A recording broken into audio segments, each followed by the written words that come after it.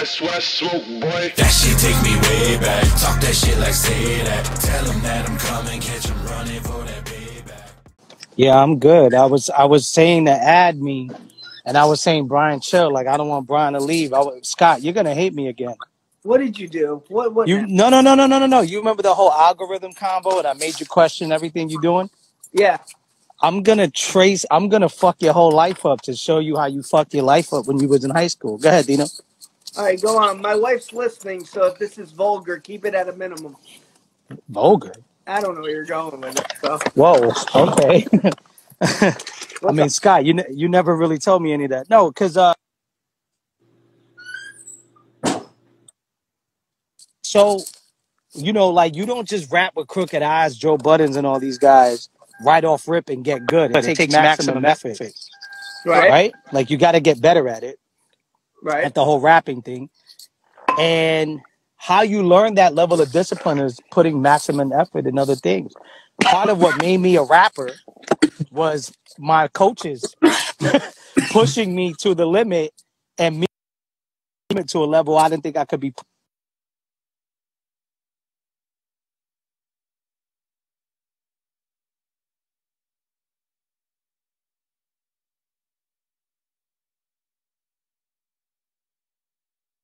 I feel like those habits that you could have gotten that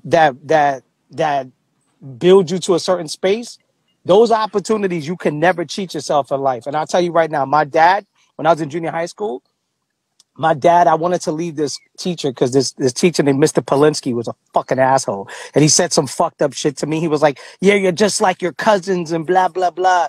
And I was like, oh, man, how dare he say this? Like, he hurt my feelings and he just made me feel like shit. Then he told another teacher that I showed my pecker to somebody when in reality, speaking of vulgar, sorry, Miss Scott. But I basically let my friend, I had 2 pair of shorts on me, or maybe like I let him borrow my sweatpants for gym. And I had shorts, like a pair of basketball shorts. And he went in, the way he wrote it up was that I undressed myself in the class in front of girls and all this shit. He was trying to get me suspended. Like, it was really bad. And I did it in the back. One of the big dudes kind of was blocking it out. And nobody thought nothing of it. I just took, in high school, you just took your pants off, your jeans off and had your basketball shorts underneath in gym class. Yeah. No one thought nothing of it. Right. And I did it in the back of the class so my boy wouldn't fail gym. So I said, I got you. And I gave him my sweatpants, I believe it was. And I had basketball shorts underneath. And he went and created a whole other story. Well, I told my dad, I said, man, I really want to get transferred, yada, yada.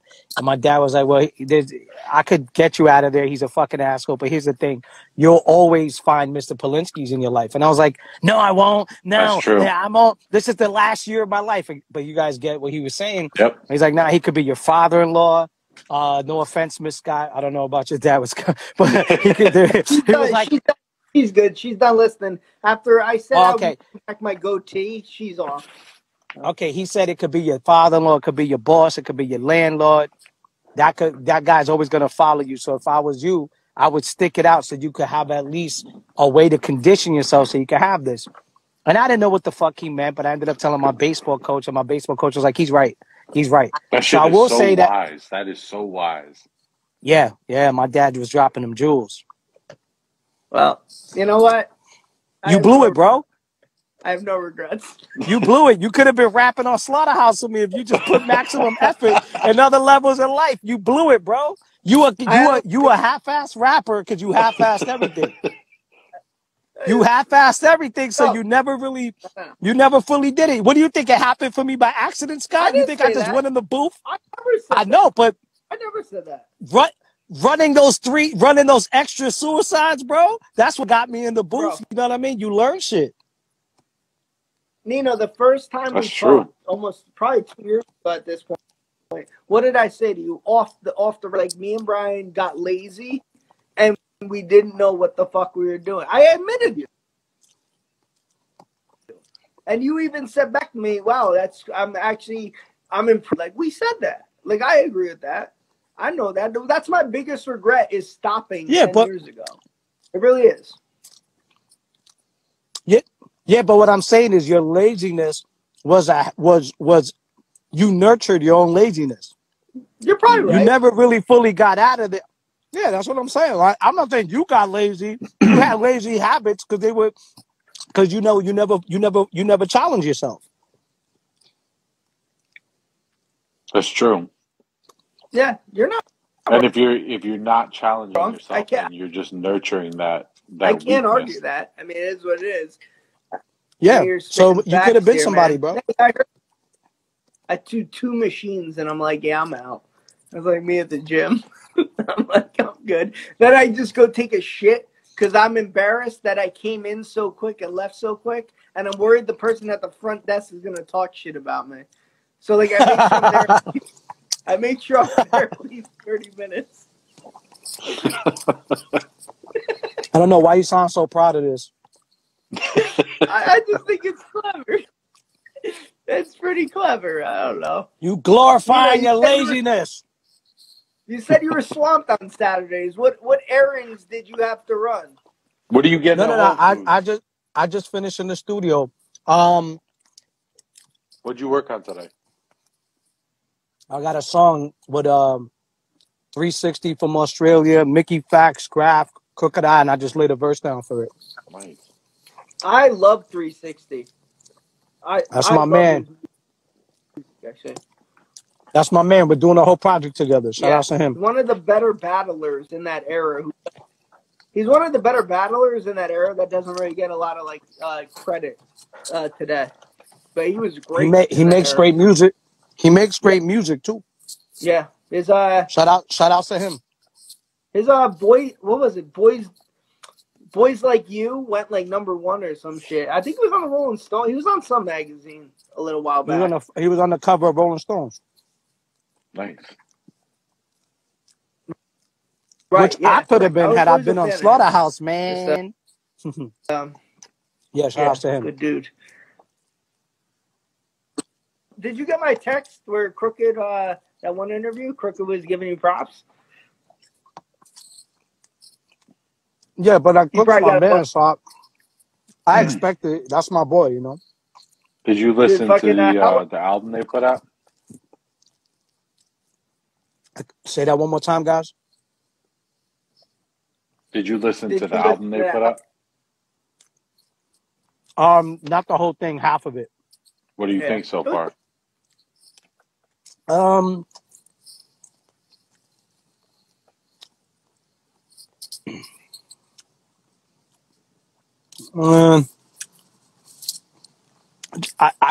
couldn't be able to do it, but whatever, to each their own. Like you guys said, right? Mm-hmm. Whoever wants to create from their standpoint, let them create. I just know, like, by track 10, I wouldn't be like, hey, Scott, why you ain't hit me? Hey, Brian, what happened, man? I thought you was with me. Hey, guys, why? Nah, I couldn't do. But by track 3, I'd be done with that shit. I'd be cursing you guys out by then. Yeah. It would have been interesting if they went through kind of like stages of grief in a way. Like if they used that concept. Like, you know how you move through different stages of grief, like acceptance, loss, anger, all that stuff. If you made, let's say you made a song in each of those emotions, and then kind of move through the stages like that. And then finally to acceptance and kind of saying like, all right, we're moving on. Yeah, but that. If you think about it, that's too therapeutic and that's almost too rational and methodical. Like, it makes a lot of sense. That's a great podcast for an artist, though. You're impulsive, so part of it is channeling the chaos. If you're gonna rap in this methodical, composed way, it's also not gonna be entertaining either. Like, imagine a comedian justifying his jokes. Yeah, it's very halfway true. through the set. You know what I mean? Yeah, that's true. Yeah, how many people reached out to you to talk about Slaughterhouse, give or take, like the past fucking 2 weeks? Oh my God, too much. I like you, Scott. I don't like anybody else. So a lot of these guys that hit me up. Oh no, bro, I was joking. My message to you was joking because I knew you were being asked a bunch of times. So I messaged you, hey man, you want to do an Instagram live? Because I knew that you kept fucking getting asked. So yeah, I had no intention of. I knew you didn't want to do that bullshit, man. No, but I don't mind talking to you about it. It's the people who are hitting me out the blue, acting like we was cool this whole time. Yeah, those are the guys that are weird, I'm like, I don't fuck with you. Like, and some of the people, they owe me, to them, I don't know what they feel, but I feel like I'm owed a lot of apologies here from a lot of people. I've gotten them in the last 2 weeks. But in what mainly regard? from What do you mean? In what regard? All I ever said about this was that the business was screwed up. I got on phone with managers. I asked questions and yada, yada, yada. All anyone ever asked me was, why are you not in there? No one cared to hear my story ever. And I asked questions from the beginning. From the very beginning. Joe Budden sent me a waiver of the Slaughterhouse song, and I refused to sign it because there was ownership involved. I was asking ownership questions from the beginning because I was underneath Immortal Technique, who taught me the way of not selling the masters and owning your own catalog. And as far as the group is concerned, I was the only one who owned. Right now, to this day, I own all my material. Right. Shout outs to Westside Gun. He told me how valuable that is. I own my entire catalog. And for what it's worth, if somebody has a brand but they don't own anything, they're limited to how much they can monetize or how they monetize off of it. Right. And that's why you see like DJ Ack and Meg Thee Stallion are going at it, and like Ack was talking to Meg, she can't even release her own shit right now. Like she can't do anything without a label. So like you have ownership which lasts forever. You know what I mean? Forever. And listen, for anybody who don't know what that's worth, for anybody who don't know what that's worth, put it this way. I'm about to release Illuminati Reject 3, right? 1 and 2, I own. So if I want to sell a box set for $80 with a bunch of vinyls, hoodies, shirts, you know what I'm saying? With like 2 hoodies from part 1 and 3. I don't know if y'all ever seen, but people got that shit tattooed on their arms, their legs, their calf muscles. People tattoo the Illuminati Reject. So that's a brand a lot of people have supported. If I want to, I'm about to stack 3 with a bunch of features, a nice rollout. If 3 pops off different than 2 and 1, no, I can still sell 1 and 2. It still has value, and I could sell like $100 box. I'm not saying I'm going to do that. But what I'm saying is, I can sell $100 box to a bunch of people and go, look, you buy this box, you get vinyls of 1, never released. Vinyls of 2, never released. Might sneak in this, a mystery thing. Your choice of hoodie, this variant, this. Brian made me and Brian talking, and Brian's probably like, yo, add a type of hat like this. Add this, and maybe I'll buy if you do this. I could source up a box, and guess what? I don't have to knock on no one's door. No one has to tell me that they need a cut. I could do that. Scott, right now, if you wanted to invest and go, yo, Nino, I want to help you, we could do it. I don't have to call. So it's like, think about the freedom. Think about the luxury. I got 10 to 20 grand in a week just sitting in a little space, only if I wake up to go, hey, I want to do this. Like, think about the freedom you have. And that's what I was telling back then. I'm like, why we got to give up ownership for anything? It doesn't make any sense to me. I own my entire catalog outside of the Atmosphere record. I own every single record I've ever done. Now, what move did you not do that you look back at, or that you look back at and say, was it Slaughterhouse? You say, thank God. Like, thank God I didn't sign that. Was that like the one major one? Well, like, thank God. Oh, my God, there's a bunch of them. No, SRC tried to sign me, Universal. A bunch of labels tried to sign me. And I'm glad I never signed them. I mean, I don't want to say who, but there was a rapper who walked in with me to Universal around the same time they were scouting me and him. And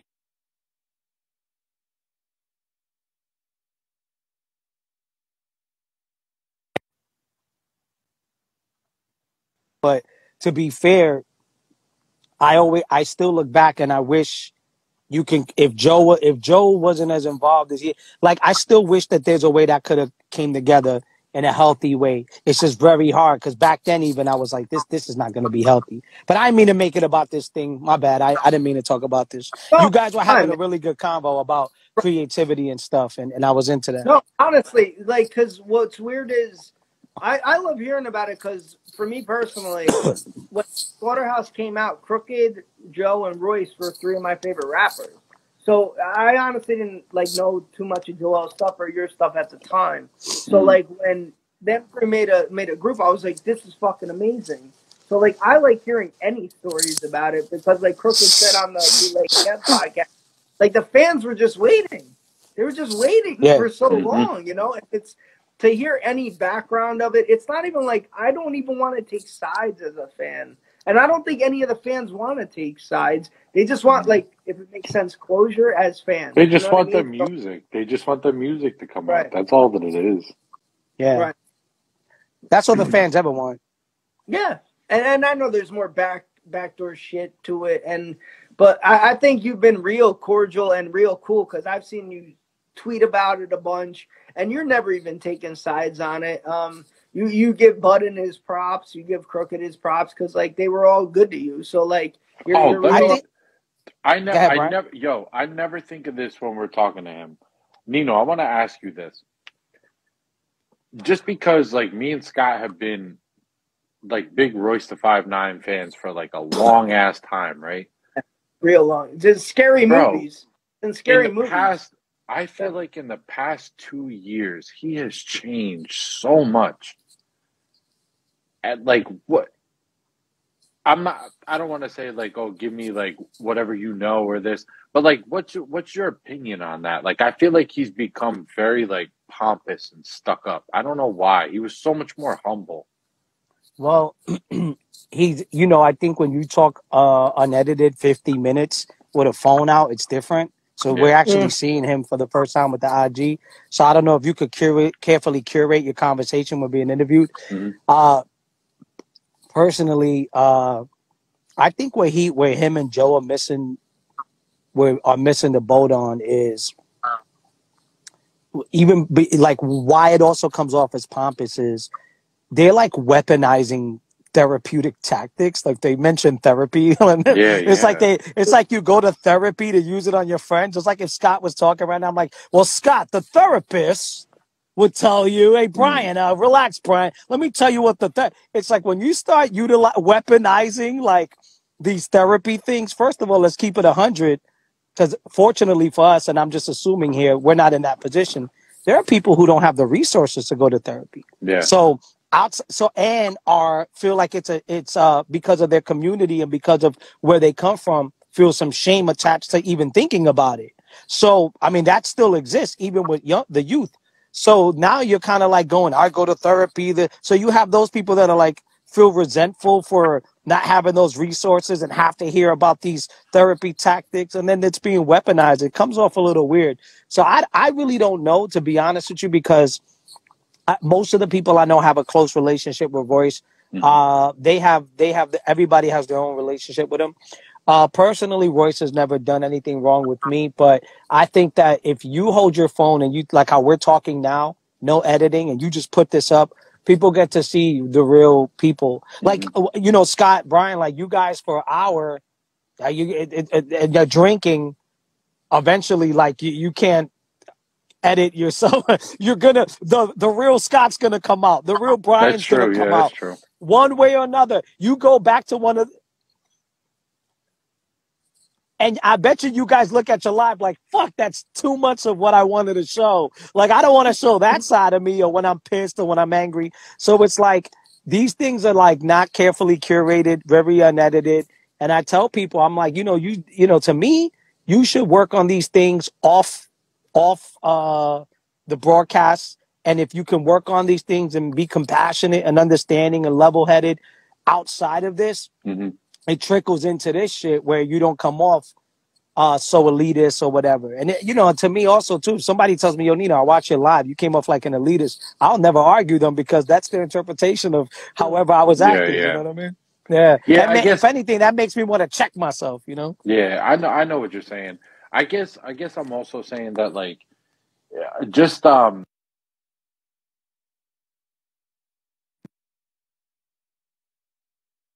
like you're seeing more than just the music, seeing more than just the verses or like small clips they may put out on YouTube or something like that.